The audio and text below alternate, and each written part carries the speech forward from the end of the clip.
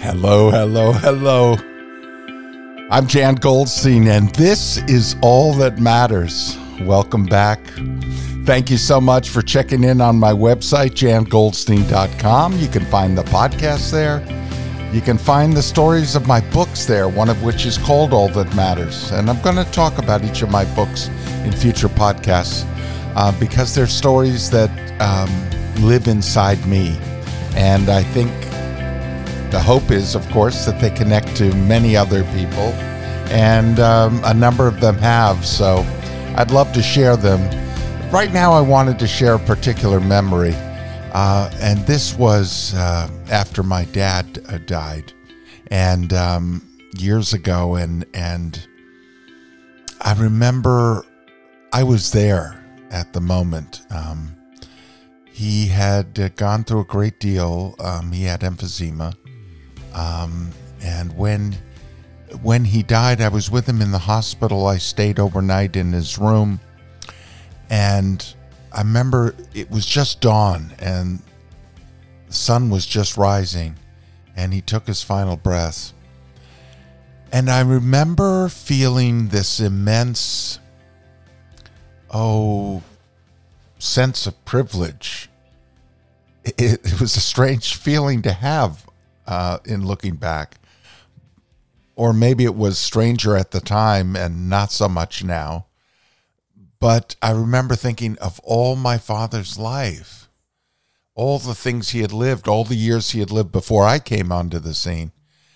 I was the one with him at that very moment when he took his last breath, and what an honor and a privilege. I remember actually saying that to him and thanking him for the example he set for me of being a dad, being a father, of chasing his passion in theater and art,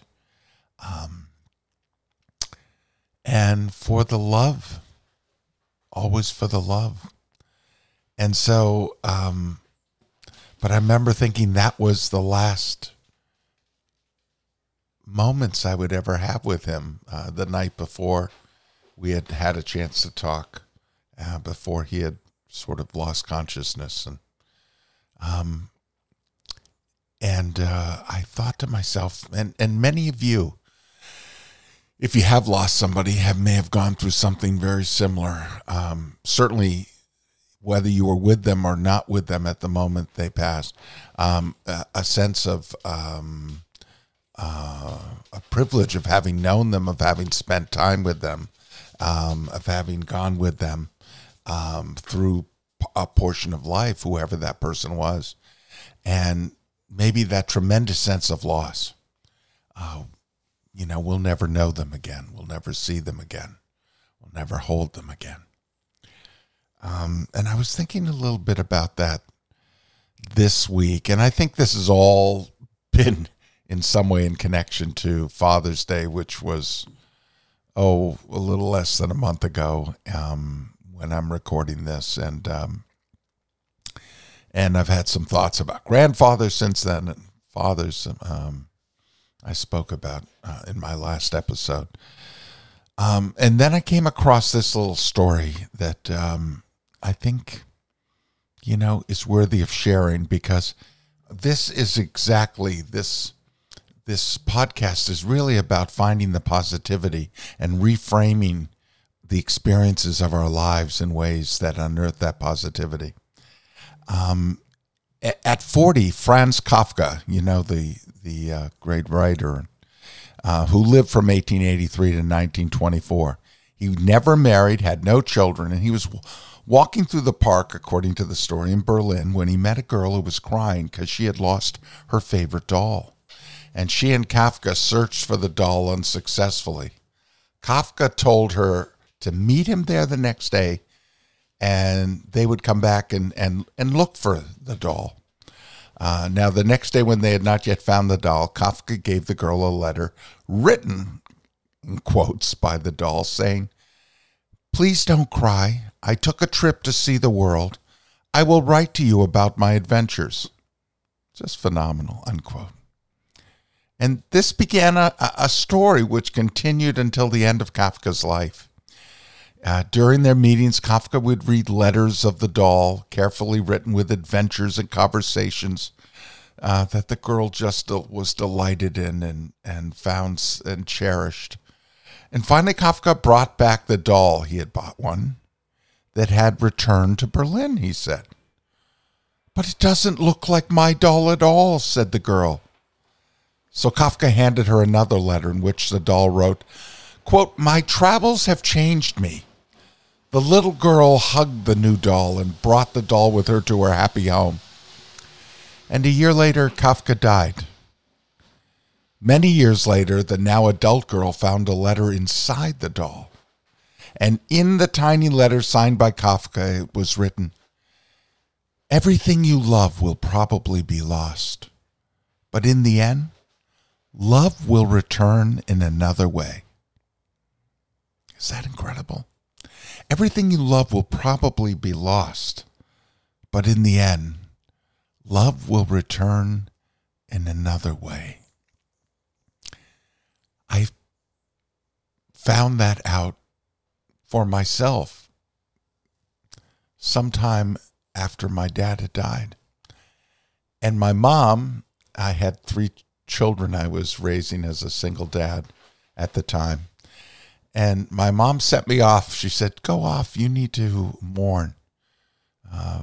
Both I had gone through a divorce and I had gone through the loss of my dad. And she sent me off for 3 weeks while she cared for my kids. And I went off to England and Scotland. And I found myself on Loch Lomond on this lake outside Glasgow.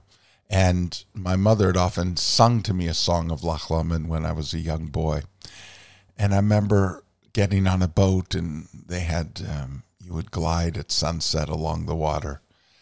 And it was at that moment that, gliding on that water, that I fully felt the tremendous loss of my dad.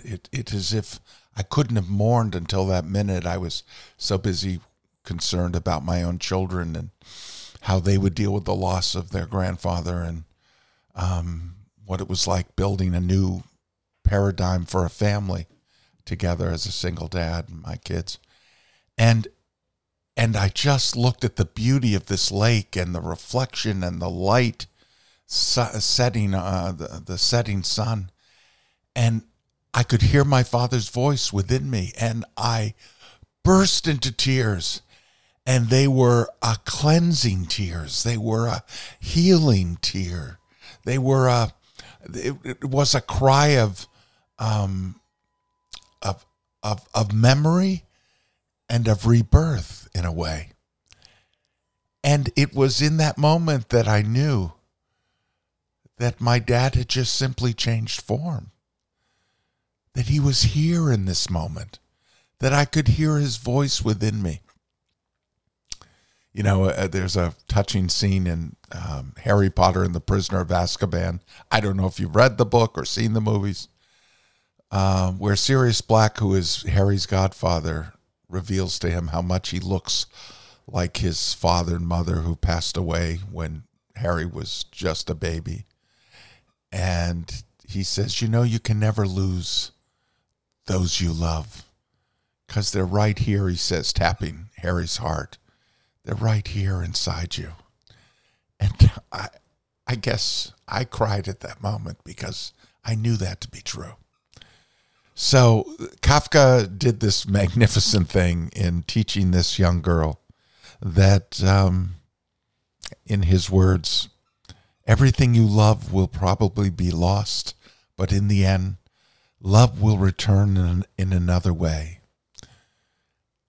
How, if you have lost someone, how has love returned to you? Where do you look for it? Where do you hear it? Is it in the eyes of children or grandchildren or a stranger? Or in a moment in which you relive being someplace with someone and you can feel them. You can feel them and hold them within you.